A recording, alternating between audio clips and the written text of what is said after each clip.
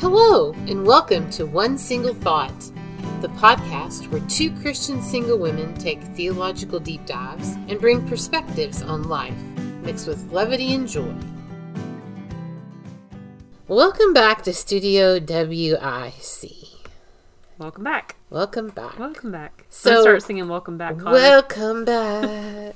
So, Heather, recently, I know you traveled to Florida, and I think it wasn't long after your trip, or maybe while you were there, Southwest had their big airline issues. Yeah, I think that was right after, was it after, that was after Christmas, I think it was right? after Christmas, like between Christmas and New Year's, I think they had some issues. I think they're still dealing with them. Well, maybe not by the time this podcast airs, but the beginning of this year, they've dealt with quite a bit of issues and their travel woes. They've had to really reduce their prices and give a lot of money back to some pretty angry travelers, which definitely probably did not do good for their bottom line. But all of the travel and the things that we've seen in the news with that kind of segues to our topic today. So Heather, why don't you share what our topic is today? Our topic today, we are talking about solo travel. So not just if you're single traveling, but if you're traveling by yourself.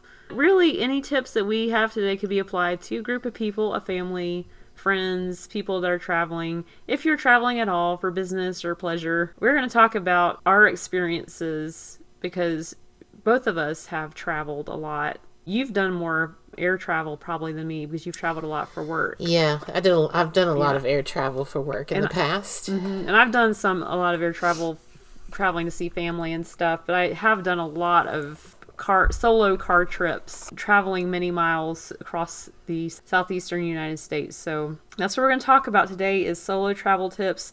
Our one single thought for today makes me chuckle. It is prepare for the worst and expect the best. Prepare for the worst and expect the best.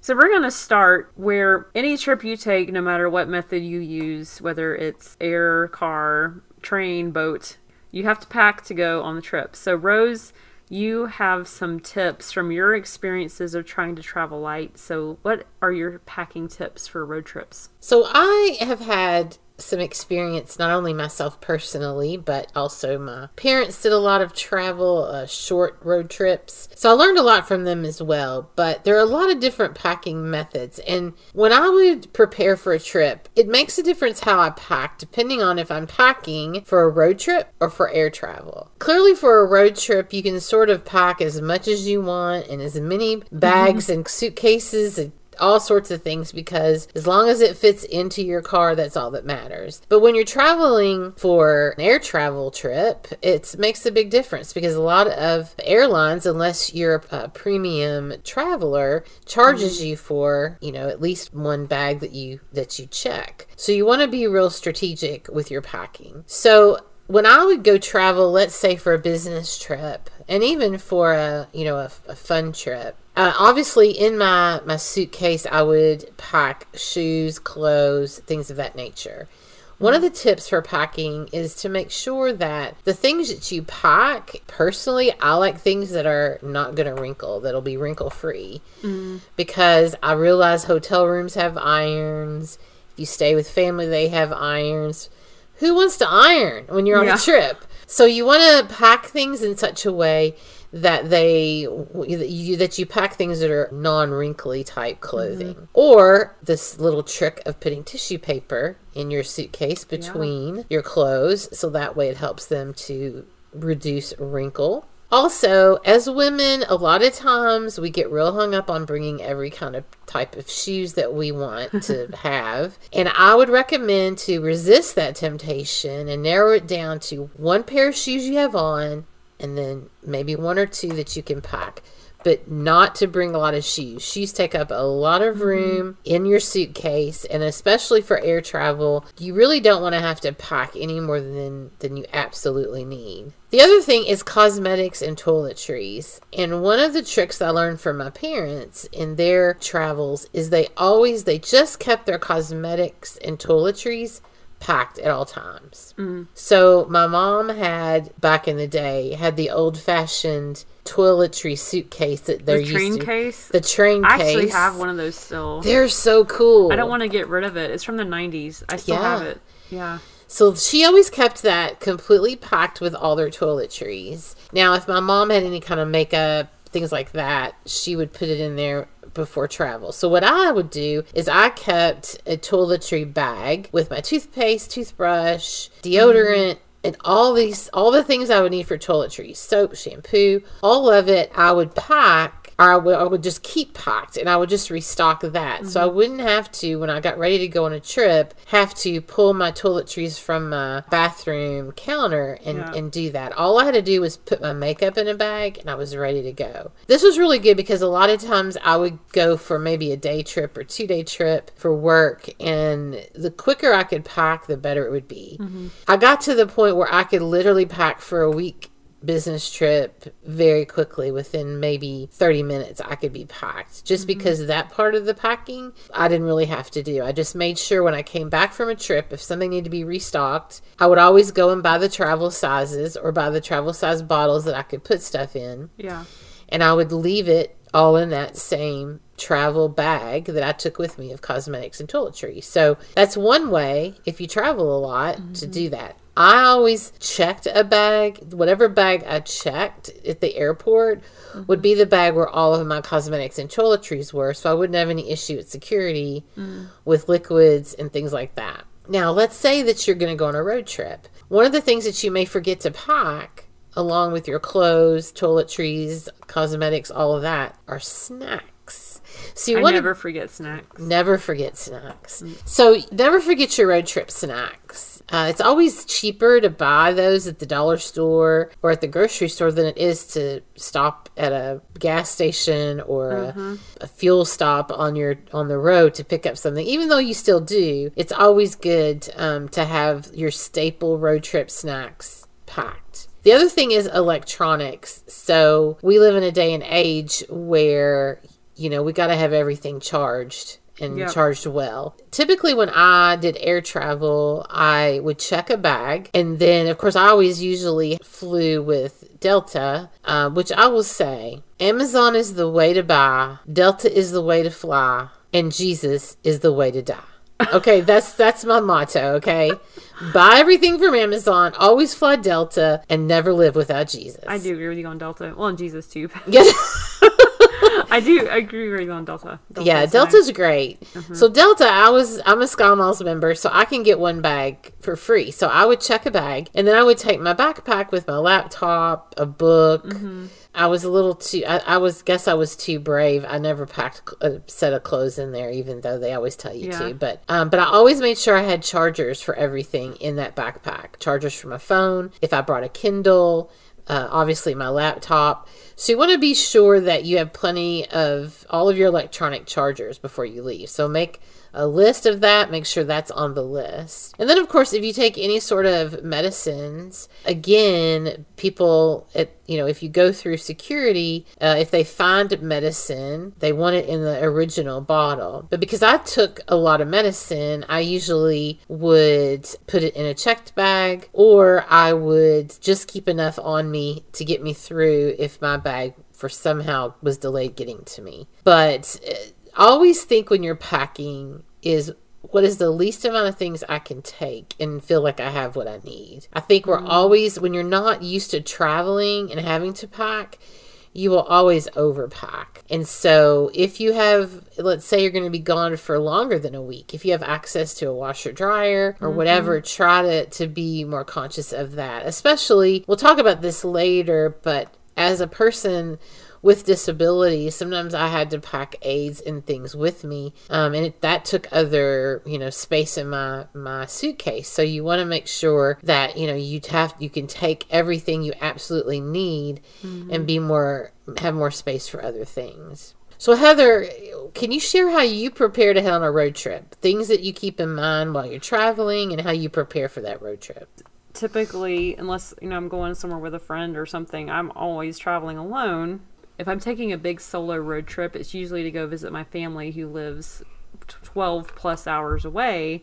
And so I do a lot of planning, and now that I've done it so many years, I have gotten things down into a routine, so I don't have to do as much pre-planning. But traveling as a single woman, or a woman traveling by herself, whether you're single or married, you're traveling by yourself as a female, there's some things you need to be careful with, because you're female, you're more vulnerable typically, which is sad to say in the world we live in. That's what we have to deal with. So first of all, for anyone, no matter who you are, make sure your vehicle is ready. Get checked out, get your oil changed, get your tires checked, make sure you're good to go. I usually do that right before. I make sure that I know my route, and so when my parents moved from South Carolina to Florida, I was so used to traveling from Louisville to South Carolina that I knew that route like the back of my hand. I didn't really have to do any kind of planning. I would just throw a bag in the car and go, and it was much shorter time to get there than it is now to get down to Florida. So now what I've had to do is really understand the route, because I'm having to go from Kentucky to Florida, and so depending on traffic and all that, it can take much longer, especially if you're going through Nashville, Chattanooga, and Atlanta, which are 3 major cities with a lot of traffic. Especially Atlanta. Knowing the route, making sure you have a reliable GPS on your phone or in your car, or if you're old school, make sure you have some road maps in there. But just making sure that you know the route and being ready for delays if they come up. So planning ahead for that. Especially I would say, even if you're not going on a big road trip, having AAA as a female, especially if you're single, if you're taking care of yourself, having AAA, even if it's with your car insurance, having roadside assistance where they'll come and help you out if you get stuck is really good. I feel really safe having AAA with me. This is not a endorsement. Not sponsored. Yeah, not sponsored, but that I feel a lot better having that, traveling all over creation with AAA membership. And you know what another little nice perk of AAA is? If you're with somebody who doesn't have AAA and they need assistance, you can use your AAA card. Yeah, if you're in the car with them. Yeah. Yeah, so I definitely would recommend, and it's a yearly fee, so if you can swing it for the year, I think the gold membership, it's like $85 a year, and so if you're able to afford that, it's worth the money, I think. Also, like, finding ways to pass the time, so if you're driving by yourself, you need to be able to stay awake.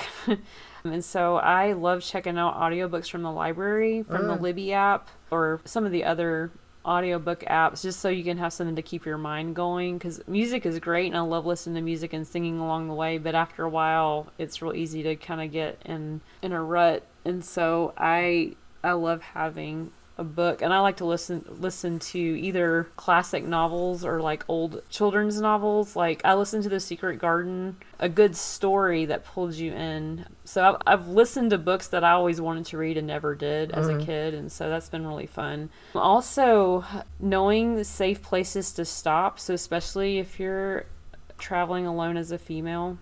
I usually beforehand, if I don't know the route very well, I'll get online and check out the exits along the interstates I'm going on to see what's there. I will look at the route, and then I'll plan out how many hours it will typically take for me to get there. And so I know, okay, well, it takes me about 2 hours to get from here to there. What's along the way? Where would be a good place to stop? And so I can be on the lookout for it when it comes up. I do like to stop at rest areas, and some people feel kind of weird about that, but if it's a good one that's in a decent area, so usually the welcome centers, when you cross over into a new state, there's a welcome center right there. Those are usually pretty populated because people are wanting to check out the brochures and stuff. And so, especially during the day. So I usually stop at rest areas if they're well populated, and usually not at night. I won't do that, but any place that has a Cracker Barrel at their exit is usually pretty decent. So that means it's a tourist stop, and so there's probably a lot of reputable businesses around there. Quick Trip gas stations, which I don't know if they're moving up towards Kentucky. I think there might be a few in Kentucky now, but I haven't seen them around here as much. I've seen a lot in Georgia and South Carolina, but there's That I love those gas stations because they're usually pretty clean, and it's a nice. They have a huge coffee bar and a huge soda fountain, and so it's nice to stop at those. Buc-ee's, which we'll get. Everybody loves Buc-ee's. Buc-ee's is now moving its way up into Kentucky. There's some in Georgia. There's one in Richmond, Kentucky. Yes. It's like the world. If you don't know about Buc-ee's, it's BUC-EE. It's a beaver mascot. Look it up on Google if you have never heard of Buc-ee's, because I know there's probably people out there who haven't heard of Buc-ee's, but once you've been to one, your mind will be blown. Let me just tell you. It is a gas station. I've never been to Buc-ee's. Well, we need to go on a road trip. We need to do a little road trip to Buc-ee's. Buc-ee's. Yes, it is quite the experience. If you're just going to the restroom, there's quite an experience. And there's like any truck stops that are pretty, like Pilot, Loves, those places. I usually stop there. So after I've gone a route a few times, I usually figure out, okay, this is the safe exit. Usually I can stop here and not have any issues. And so I will always stop at the same place every time I go on the route. If it's a trip that I make frequently, so going to visit family, if it's a place that I've never been before and probably won't return, it does take a little more research, just knowing the route and making sure I know where I can stop and all that kind of stuff. And then just making sure you can stop every 2 to 3 hours just to get out of your car, because for one, you get fatigued, and then it's not good for you to be sitting that long. And so even if you're trying to be tough and like have a bladder of steel and you can make it 8 hours without going to the bathroom, which I don't know how you do that, but it's good to get out of your car every once in a while, so just make plans to stop. I tend to, when I'm traveling from Kentucky to Florida, I always stop overnight in Georgia because it's halfway point. So I usually stop around Atlanta, and so I always find hotels with good reviews online. Ones that are hotels and not motels, so the doors are inside the building, so it's a little bit safer. I always research the neighborhoods. I check out the reviews to see if families go there or is it solo female travelers go there. And I found when I come back from Florida, so when I'm coming back up, I usually stop in Macon, and there is an exit that has a Publix and a Chick-fil-A and all these restaurants right next to each other. And so that's become my Macon stop because it's got everything I need. And if I want to stop at Publix before I go to the hotel, then it's right there. So I just do a lot of research.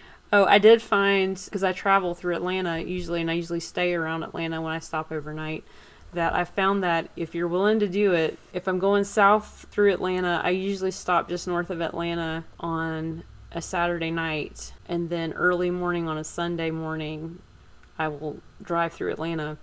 I found that the traffic is the best, not quite as busy, and so that's why when I come back up north, I stop in Macon, which is just a little bit south of Atlanta, and then it gets me through Atlanta on Sunday morning. And so, or do it on a Friday night and a Saturday morning, but on the weekends, in the morning is really good timing to get through Atlanta. So, travel tips for driving through major cities like that. That's good. Yeah. Oh, and also, when you're a single woman traveling alone and you get somewhere, and this would be even, I think, if you're flying, but be really cautious about going around by yourself at night in a strange place if you're not sure where you are, if you're not familiar with the place. Because you might be like, okay, I've been driving all day, I want to go walk around, or I want to go see the city, or I just want to get out and go to the mall, or whatever it is nearby your hotel. I usually don't do that. Usually once I'm in, I'm in. I don't go exploring by myself because I don't know what kind of neighborhood I'm in. Well, that brings up a good point. I didn't mention this earlier, but just figuring out, where your destination is, how you're going to get from airport to hotel and that kind of thing. Yeah, and we didn't even get into like rental cars and stuff, which I haven't done a lot of that. So, which I'll talk a little bit about that in a little bit. But I think it's those kind of things. Like, for example, you might land at an air, and I've had this happen to me before, that you book a rental car, but the rental car is location is off of airport property. And I remember having to lug my luggage to like a bus stop at the airport that would take me to an off-site pickup, and I was like, what in the world? And so you start to look at you're more conscious of where the rental cars are located so that you make sure you're not doing that, because I did that like at 9:30 at night, so not good. What are your tips for traveling by airplane? Because you've done a lot more business travel than I have, so what are some tips for that? Yes, so I think first off, I would say if you can check in online, do that. And I think just about every airline allows you to do that. The Delta app is amazing. It is amazing. It's amazing. It'll tell you what gate you're going to be at, your connecting flight is at. It tells you when your bags are on the plane. Yes. Listen, people, when I said Amazon is the only way to buy, Delta's the only way to fly, Jesus is the only way to die, we mean it. Delta is the bomb. You don't want to get, like... We're going to get hate mail from all these people that hate Delta.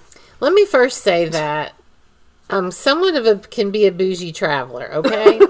Especially when it comes to air travel. And, you can check in online with Southwest, but you still don't have a seat. You still got to be in the right, unless you're in seating group A, you're host. Like, you're going to be sitting in a middle seat between two crazy people.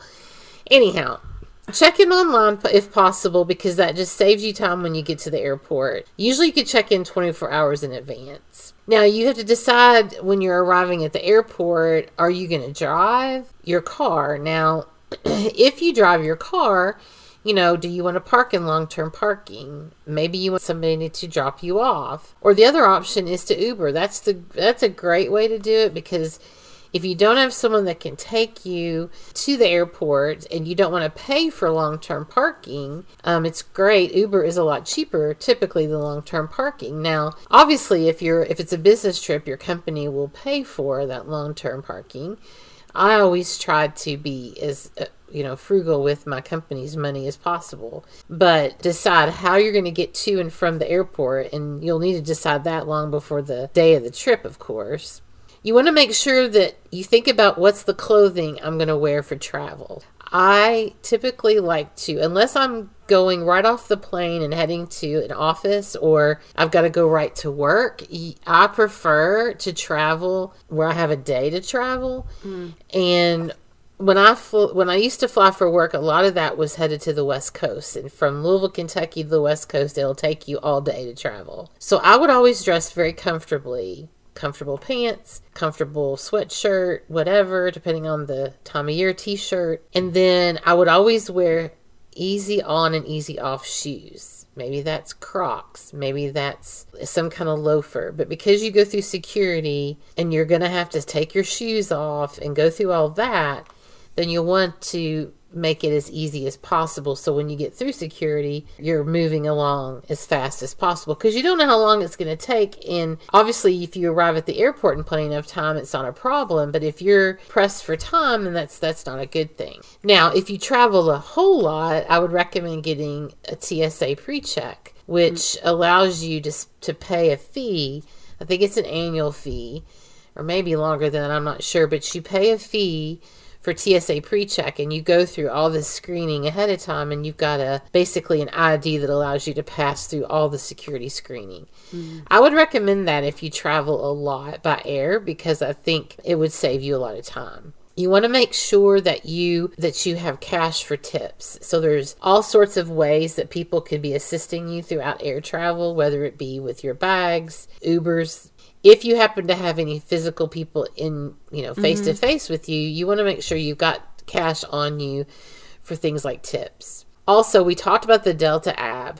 One of the little perks about the Delta app that I love, which is kind of silly, but it actually has a place in there where you can record where you parked your car at the airport. It does? I've not seen it. Yes. So I would say, okay, I'm on this level, I'm in this area, whatever. So when I came back from my trip, it would have it in there where I could find out where my car was parked. I believe at one point, I haven't used it lately for obvious reasons, that I could take a picture of the area as well. So you want to make sure that whatever airline that you're flying, I believe that Heather just realized that is an option on their Delta app. I've never noticed this. Yes, it's pretty cool. I'm so excited. I want to pay to park at the airport so I can use it.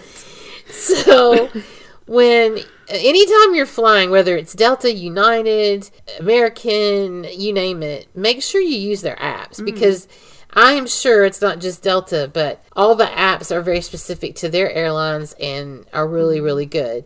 At minimum, you want to use an app like Flight Aware, which lists all airlines, all flights, You can check status from anywhere for any flight. So if you don't use the actual airline app, I would recommend that you at least get Flight Aware. But as a Delta lover, I can't say enough about their app because it's really, really, really helpful. So Heather, when we talk about, we have air travel, we have road travel, but I think both of us have some interesting things that we have to think about when we travel. And you, Heather, are a person with celiac disease, and you've got food restrictions. That's obviously plays havoc with travel. Mm-hmm. So how do you handle things like that? Yeah, celiac disease is a challenge. I've mentioned it in previous episodes, but if you have not heard that, I've got celiac disease. So if you don't know what that is, it's an intolerance to wheat, rye, and barley, and I also cannot eat oats. And it's an autoimmune disease, so I'll get very sick if I eat them. And so it does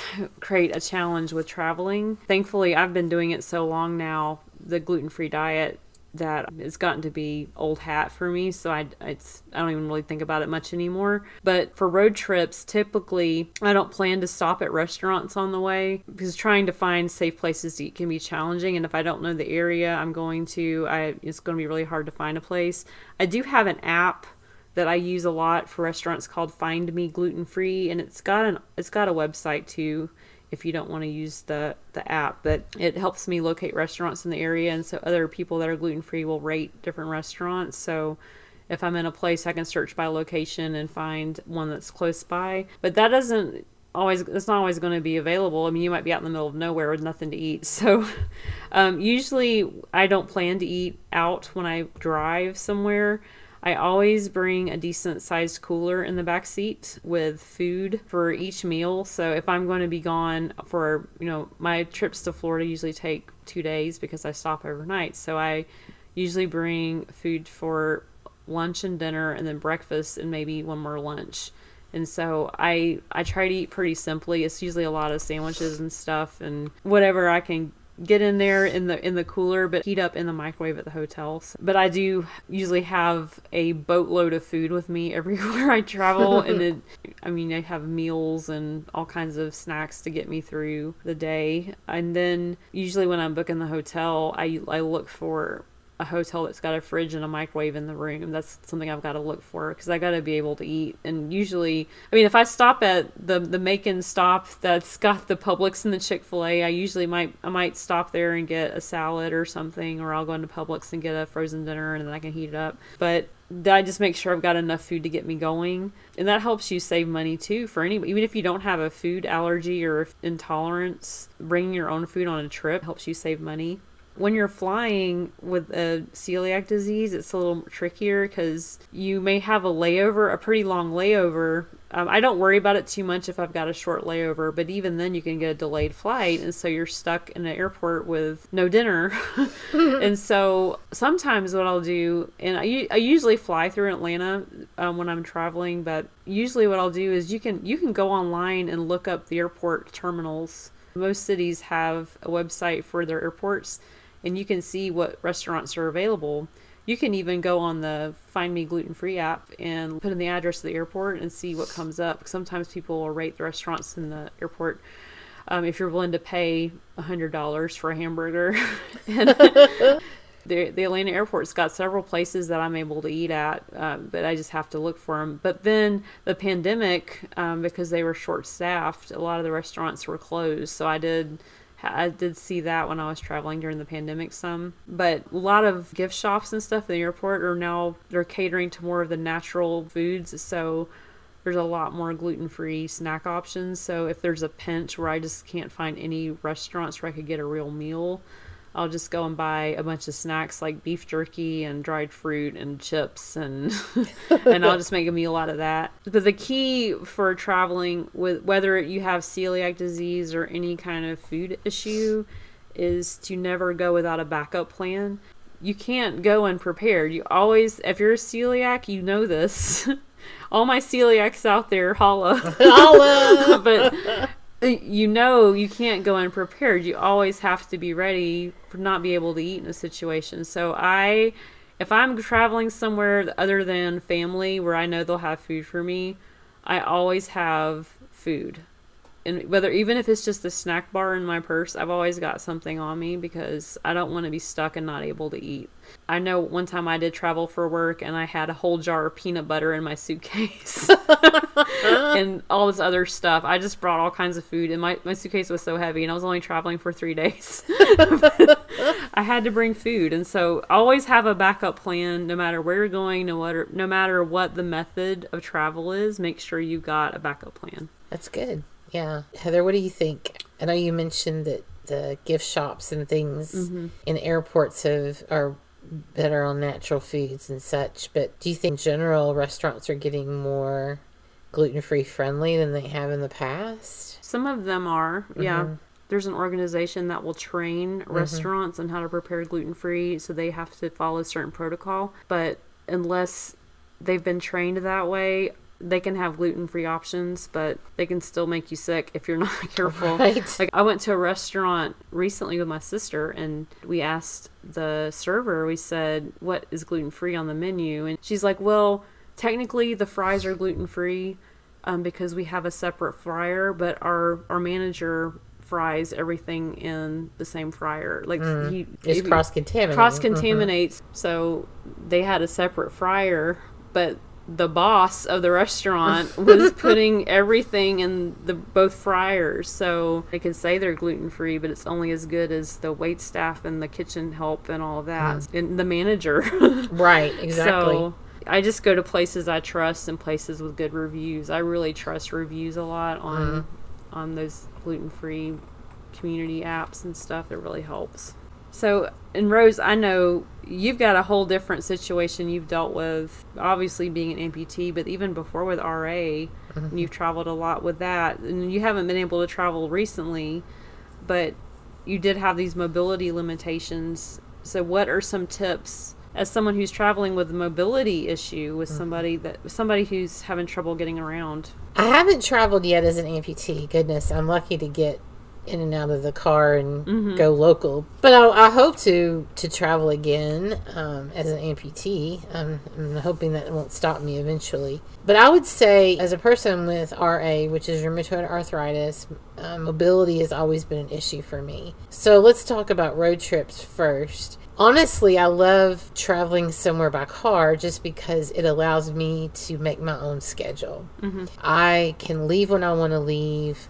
I can take the time I want to take. I'm not having to be tied to an airline schedule. Obviously, when you're traveling across country or longer than 8 or 10 hours, driving is sometimes not always the best option. But if I do a road trip, one of the things that I like to factor in is to plan enough time for stops to stretch and get out. And Heather, you mentioned this earlier. It's not good for anybody to sit for a long, long period of time in a car. So that's even more important for someone who has RA or just needs to be able to stretch. And so I will, as much as I want to power on through, I try to stop, not only to stop to eat, but to stop to take, a rest break, a stretch break, that kind of thing. For air travel, let me just say that if you have any mobility issues at all, and even if it's temporary, if you have a broken leg and you're on crutches, do not sleep on the wheelchair assistance that airports provide. Every airport provides it. It's free of charge. I typically would tip the guys or gals who would take me, which kind of refers back to have cash for tips. But if you check in at the desk and you tell them, I need wheelchair assistance, and let's say you're going to have a connecting flight. If you say, I need wheelchair assistance all the way through, they tag your ticket that you will receive a wheelchair everywhere you go. The wheelchair comes to the check-in desk, like they come in that area. You just sit in one of the chairs and wait. They take you in an airport wheelchair and they wheel you all the way to the gate. And when it's your time to get on, you get to be one of the first people on. Then when you get off of the airplane, there's a wheelchair waiting at the end of the jetway at the door for you, and they wheel you to the next gate. in bigger airports, say I arrive, let's say in San Francisco International, they will usually take me to baggage claim, but then I'm sort of on my own to get my rental car or whatever. So once Uber and Lyft became a big deal, then I no longer got rental cars. So I would highly recommend, if you're going somewhere, especially solo, as we're talking about today, whether that be for business or pleasure, I would highly recommend that you do Ubers and Lyfts as opposed to getting a rental car, because typically there's a lot more walking that has to be done to get to a rental car facility. Or as I mentioned earlier, I had to go walk to a bus stop to get on a bus, then to take me to get my rental car. Whereas Uber and Lyft will come right to the baggage claim doors. They'll pick you up, take you right to the door of the hotel or wherever you're going. So wheelchair assistance, I believe, is amazing, and I highly recommend it. So no matter what your issue is, wheelchair assistance is the step above the little trams you see that'll pick people up in the airport. It's good because you are guaranteed. In fact, one time, because the security line was so long, they actually took me by wheelchair underground to the employee security. Oh, wow. So that I could get through faster. And usually if you're in a wheelchair, you also will get through security a little bit faster in general, because they'll take you through a different way. Now, this is for traveling with people, but if you're traveling with people, they get to go with you and they love you because you're in a wheelchair. So I've done this with business travelers before, and a couple employees are with me, and they loved it because they got to cut line and go with me. So what if you have like a really short layover and you have to sprint to your next plane? Do they run? So they will either run, or they'll like walkie-talkie and say, "Hey, I've got passenger blah blah blah that is coming for this flight," and they'll hold the flight. Oh wow! I'm just picturing them pushing you, running down the corridor with pushing you while running. Oh. I've never been in that situation, but I've seen them do it where they've had people in a wheelchair where they've called ahead and said, "Hey, I've got passenger Sally Jones and she's coming by wheelchair." So the other thing too is, remember, whether it's a business trip or a personal trip, for me, the reason I did it was because I didn't want to use up every bit of energy I had and be exhausted the day after travel, because it would take a lot out of me to be hauling my backpack and trying to get from point A to point B. So don't be afraid. I have a lot of people who have said, "Oh, I don't want to impose." You're not imposing. I mean, they have these, especially the big airports have tons of people that are just ready on call to pick you up and take you. The other thing too is, if you're staying in a hotel, do your research on hotels. Beyond the safety portion, if you have different limitations, you want to make sure your hotel is equipped for your needs. So you want to make sure if you need a handicap room that you have it. You want to make sure if you're going to a hotel with a second floor, you want to make sure there's an elevator. Now, I know this sounds crazy, but there are some hotels that don't have an elevator to the second floor location, which is kind of not ADA compliant, but whatever.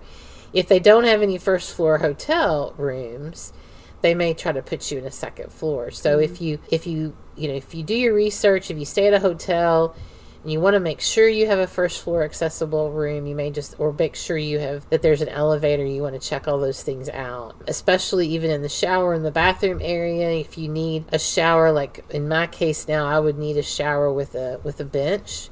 As an amputee, you want to make sure, does it come with that? What amenities come in a handicap room? And so don't be afraid to call as well the actual hotel. Most hotel staff members are very helpful to answer those questions. And plus, you kind of get a feel for their customer service. So if you sense that they're not very friendly, or doesn't seem like you have a good comfort about it, then move on to the next hotel. Because somewhat like the dieting restrictions, we're seeing more and more adaptive hotels than we have ever in the past. But planning ahead, doing your research is really the way to go if you have any sort of health or mobility issues, so you can make sure that your access and your stay and your trip, it will go without any kind of hiccups.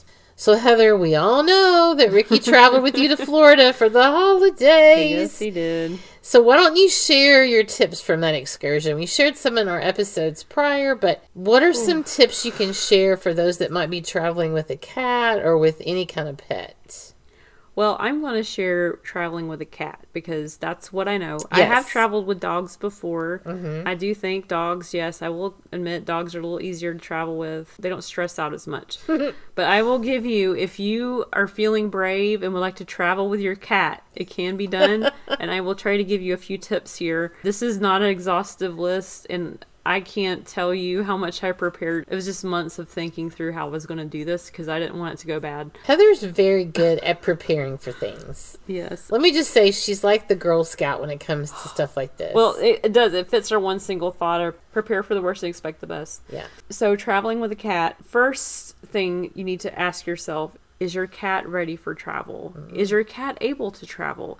Some cats don't have the right personality. Some cats just need to stay in their house with their stuff.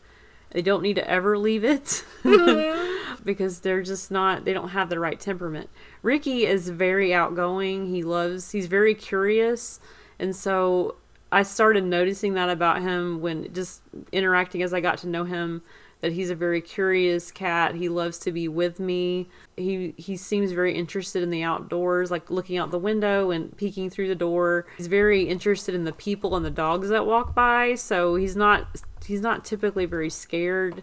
He is when they come in the room with him, but looking through the window, he's very interested. So that kind of clued me in that, hey, maybe Ricky would be okay traveling. And so making sure your cat is ready to go. First of all, take your cat to the vet, which seems like a no-brainer, but some people don't take their animals to vets ever. Even if it's not a cat, if you have a dog or whatever you have that you would like to travel with you, if it's an iguana or a chinchilla or whatever, take it to the vet, make sure it's got a clean bill of health, that it's okay to travel, that it's not got any issues that you need to be aware of, especially if they're old. If you have an older pet that may need to have certain things taken care of, medication or bathroom issues, you want to make sure your vet clears them. When I took him to the vet, she recommended the gabapentin, which helped him relax through the trip, and I'm so glad I did that because it really helped him chill out for the travel portion. The next thing is thinking through scenarios. So this is where my planning really started.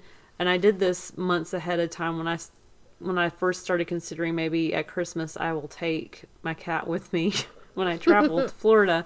And so I just started thinking through Ricky's day. So he eats, he goes to the bathroom, and he sleeps. That's his day. He likes to play. So in each scenario he would be in, so he'll be in the car, he'll be in an overnight hotel room, and he'll be at my parents' house. What's the day going to look like for him? And so that helped me start thinking through like the things I would need to bring. And so I just started making a huge list in my phone of everything that I knew that Ricky would need to get through like it was a normal day for him, even though the environment would be changing constantly. I wanted him to feel comfortable and feel like there's still some normalcy there. So I just made sure I had his stuff. And so I had to think through everything that I use for Ricky. So his bedding, his food dishes, his food, his toys. I made sure I brought all that because I wanted him to feel comfortable. And then thinking about where I was taking him. So I was taking him into a hotel room, researching hotels that would first take cats, because just because it says pet friendly doesn't mean it's cat friendly. You'd be surprised. True by Hilton takes one girl I called. She's like, oh yeah, we take rabbits and snakes and monkeys and cats. Like, okay, well, I'll bring my cat. But they usually have a fee they charge you if you stay at a hotel, especially with a cat. So just make sure you ask about that. There'll be a fee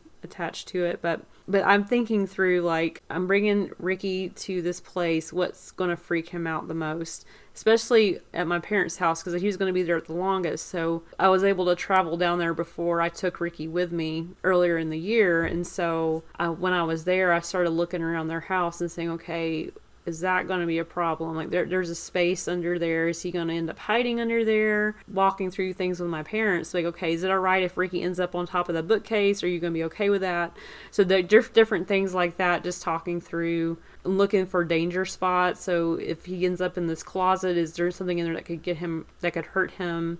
Does that door need to stay closed, and that kind of thing. So I just started really thinking through all these scenarios just to make sure he was going to be safe and that he would be comfortable. The next big hurdle with Ricky is getting him ready to travel.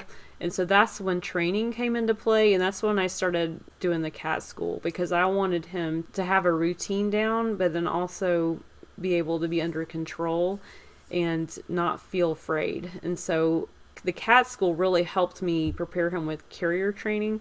I'm still working on that because he still gets skittish around a carrier, but I took him on little car trips. I took him for short little bursts where I would actually put him in the car and let him out when I was parked, when the car was off, and just let him walk around in the car with the door closed and just let him explore the car while I was sitting in there, and I didn't do anything. I just sat there and let him walk around and climb on me and climb on the dashboard, and people probably thought I was nuts. But there's a lady sitting there with her cat walking around. But then taking little road trips with Ricky, so just driving around the block, and then gradually extending those times where he was riding in the car in the smaller carrier. For the road trip, I took a huge expandable kennel that expanded across the back seat, so he had the full range of the back seat to himself. So it's very important, especially on long trips, for a cat that he's able to stretch and move around and he's not confined. But it also allowed me to put the litter box in there. So I found a little travel litter box that zipped up on Amazon and was able to put that in the back seat inside the travel kennel. And so I didn't have to worry about him having to stop and get him to go to the bathroom and all that. It's all right there for him. So his litter box is right next to him. He could get to it when he needed to. Just making sure that his needs were going to be taken care of on the road trip. Didn't you have him practice with that in the house before you put it in the car? Yeah, I did. I took the kennel out. So probably about a month before the trip, I unfolded the kennel and left it in the hallway for him to explore, and he would lay in it and stuff. A couple of days before the trip, I actually took the travel litter box out and put it in there, so it kind of simulated what it would be like to have the litter box in the kennel. The key with a cat is to do everything gradually and slowly, so it's not a huge surprise to them. And so making small incremental changes really helps them to get used to the new situation. And overall, I mean, he did really well. He didn't really have any major issues. There were some car freakouts at some points, but that's when he was just ready to get out because he'd been sitting in there for hours. The key for just planning for this road trip, I did a lot of Googling. I watched a lot of YouTube videos of people that had traveled with cats. I talked to my vet. I talked to the cat school cat teacher. She helped me so much because I had so many questions about getting him ready. And I had family that would just travel with cats and not even put them in a carrier and just throw them in the back seat and hope for the best, and that's not the way to do it. But I feel like it went well based on all the prep that I did, so I'm really thankful that we didn't have any major emergencies. Or another thing is, speaking of emergencies, is making sure that you know where the emergency vets are along your route, because you never know what's going to happen. And so what I did was I just started looking for major cities along the interstates and looking for emergency vets that were open 24 hours, because some of them are only open on certain hours during the weekdays. And knowing that, okay, if I have a major issue, then I can stop and there'll be a vet here that I can go into and get help. But yeah, planning ahead. I tend to over prepare for everything, especially going back to the packing. I mean, I tend to pack way more than I need because I'm always like, well, what if you need it? You need to make sure you have it. And so I took way more than I needed with me on this trip. And so I've learned for the next trip that I don't need quite as much stuff that I took. But I didn't know. I've never traveled with a cat before. Right. I had so many cleaning supplies, paper towels, and garbage bags, and food. You were so thorough, though. I had everything. I'm like, I don't know if I'll need all this stuff, but I don't want to. I'm traveling by myself with my cat, and I don't want something to go wrong, and I'm not able to do something about it. So you traveled like you were traveling with a newborn child. Well, because really, like, who would think that's a great tip? I would never think to look up where emergency vets are along my route. Yeah, well, that is internet research right there. Oh, okay. I mean, I've found so many sites where it gives you like 10 tips for traveling with your cat. And it's like, know the veterinarians to go to, know the hotels to go to, and all these things. So, but overall, it can be done. You probably don't need to be as thorough as me, but you can travel with your cat and it go really well. And I think Ricky didn't want to come back, honestly, but I think he did fine. So, Rose, that's how we prepare for the worst, but we also expect the best. So we're going to go into our travels preparing for the worst, for whatever could happen, but and expecting the best. Yeah, we're going to be ready for fun on our travels. That's right. Okay, Rose, what is our one random thought? Our one random thought today is, brush up, brush up, brush up. Here's the Buc-ee's mascot. Okay, you probably are way too young, most of our audience, to remember that. Well, maybe not everybody. I don't even remember it because it was in the 50s, but... The Ipana. It's the Ipana toothpaste commercial. If you watch the movie Grease, you learned about it. But Buc-ee's, which we talked about earlier, was originally opened by Arch Beaver Applin and Don Wassick. So Applin was nicknamed Beaver by his mom as a baby and has always been known by that moniker of Beaver. He also had an affinity for the old Ipana toothpaste mascot, Bucky the Beaver, which sings the song, brush a, get the Newton pan, a pan. Oh, because he had a buck tooth. Okay. He had a buck tooth, that's right. So Beaver Applin, one of the co-founders of Buc-ee's, had a Labrador Retriever at that time when they were opening this new convenience store, and the retriever's name was Buck. And so, to come up with the perfect trifecta of naming, so was born Buc-ee's, with Bucky, Buck, and Bucky the Beaver. Wow. Who would have known? Who would have known? So a lot of background. Buc-ee's mascot is a beaver. One of the co-founders, the Labrador Retriever, was named Buck. And so the Ipana toothpaste mascot was Buc-ee. And so they respelled it in a different way and called it Buc-ee's. Wow. You just think something is randomly picked and there's a whole... I know. You just think Bucky the Beaver mascot was just, that's why they named it. So there you go. Mm-hmm. So Heather, what's our Ricky thought today? Well, just to wrap up what we were talking about with traveling with Ricky, my thought for him is what is scary at first turns out to be not so bad in the end. And I will say that was the case with traveling with Ricky, but also with him being at my parents' house, because he was really scared the first week because he didn't know the house. He didn't know the people in the house. He was really afraid of my dad. When my dad would walk down the hallway, Ricky would run from him, and then eventually he would start inching out and looking at my dad and trying to figure out where he was going and stuff. So it was really funny. But by the second week, he was, I think I mentioned this last time, but he was loving life there. He was rolling over and exposing his belly, which is really good for a cat if he does that, because it means he's really comfortable. And he was the king of his lair by the time we left. And so I really don't think he wanted to come back. I think he would have been happy if I left him there, but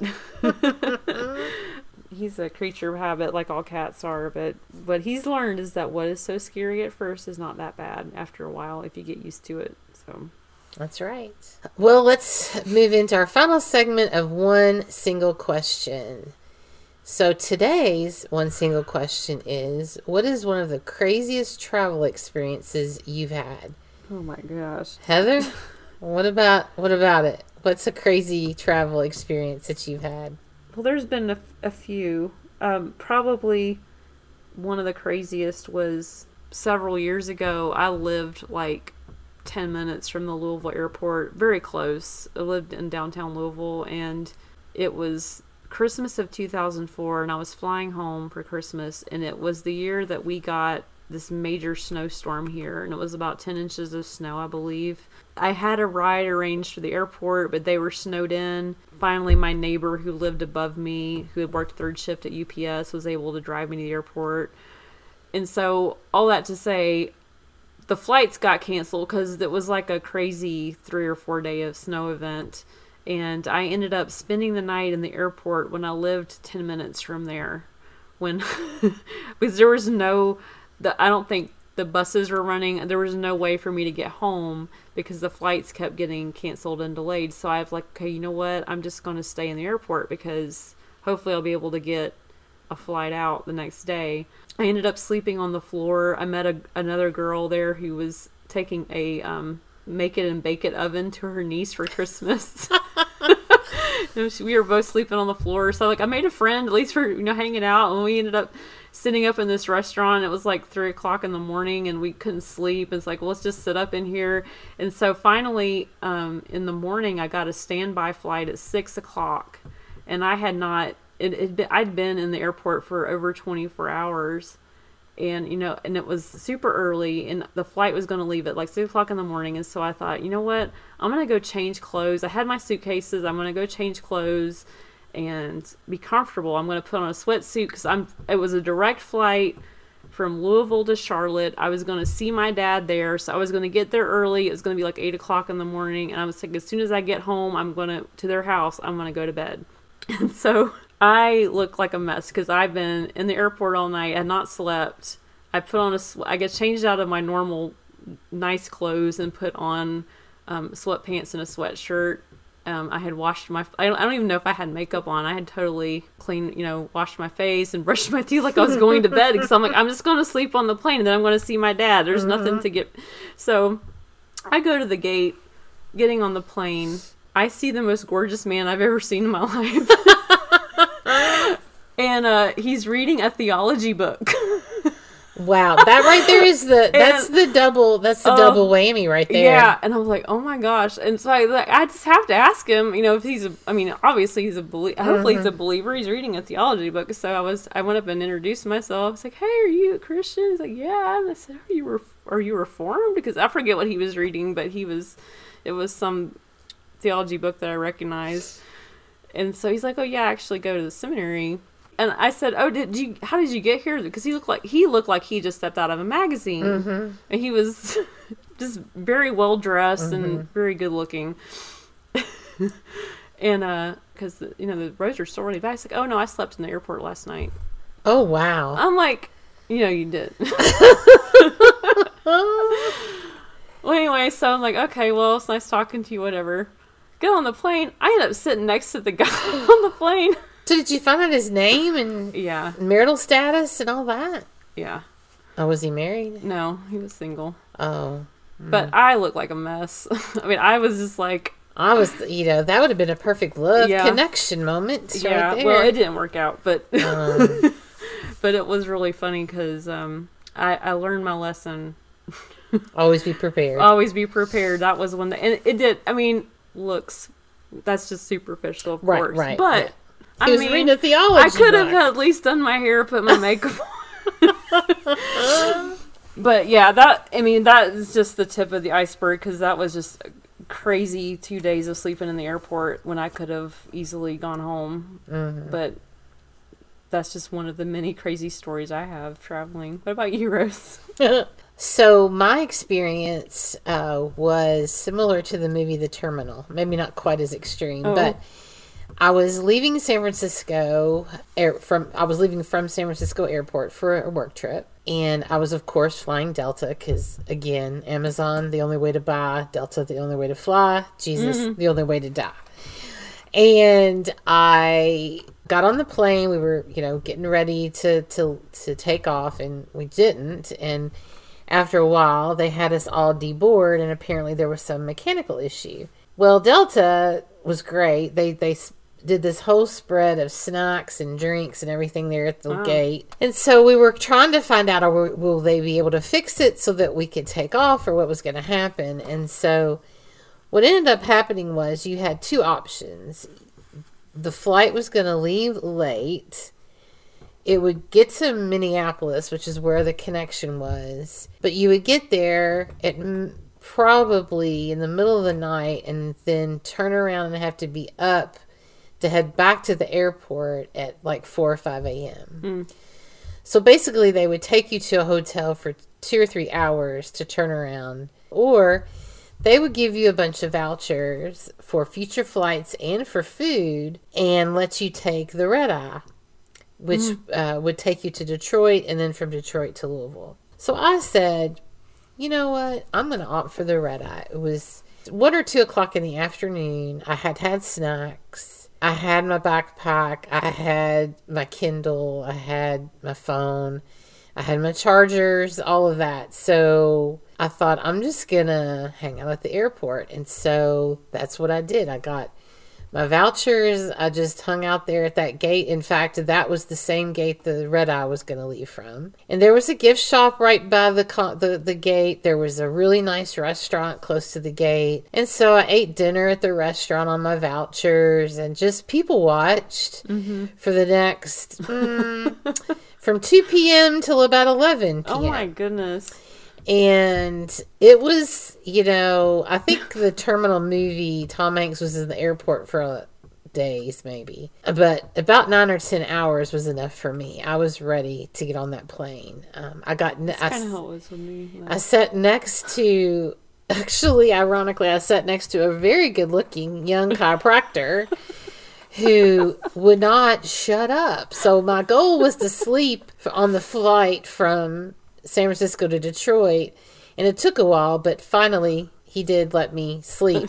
But he was so sweet. He put my stuff up in the overhead bin. He was great. He was great, and I probably looked like a mess because I'd been in the airport all day. See, what is this with the? I don't know. It makes for a good movie though. So landed in Detroit, and I was just literally exhausted. Got home, and I think I slept the whole day. I will say this, I didn't mention this earlier, but I had parked at the airport for that trip. And wheelchair assistants in Louisville, at least, they would wheel me all the way to my car from baggage claim. So we get my bags. But one thing you may want to keep in mind, if you have a handicap sticker, most airports will honor long-term parking prices even if you park in short-term parking handicap spots. Huh. So as long as you show your placard when you leave, they will honor that pricing. So it was actually cheaper for me to do long-term parking because I always got a cheap rate. But that's my crazy experience.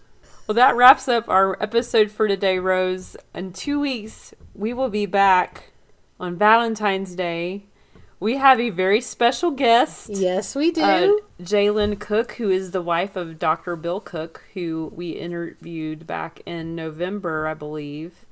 And she will be with us to talk about wonderful things in terms of women's ministry and discipleship of believers, and how she juggles many hats, being a pastor's wife, a faculty wife, all the other things she does, ministry leader. We already have interviewed her, actually, and so we're really excited to share this with you. It's a really good discussion we had with her. Yeah, it'll be another great interview. So, everybody, until next time, don't follow your heart, follow God.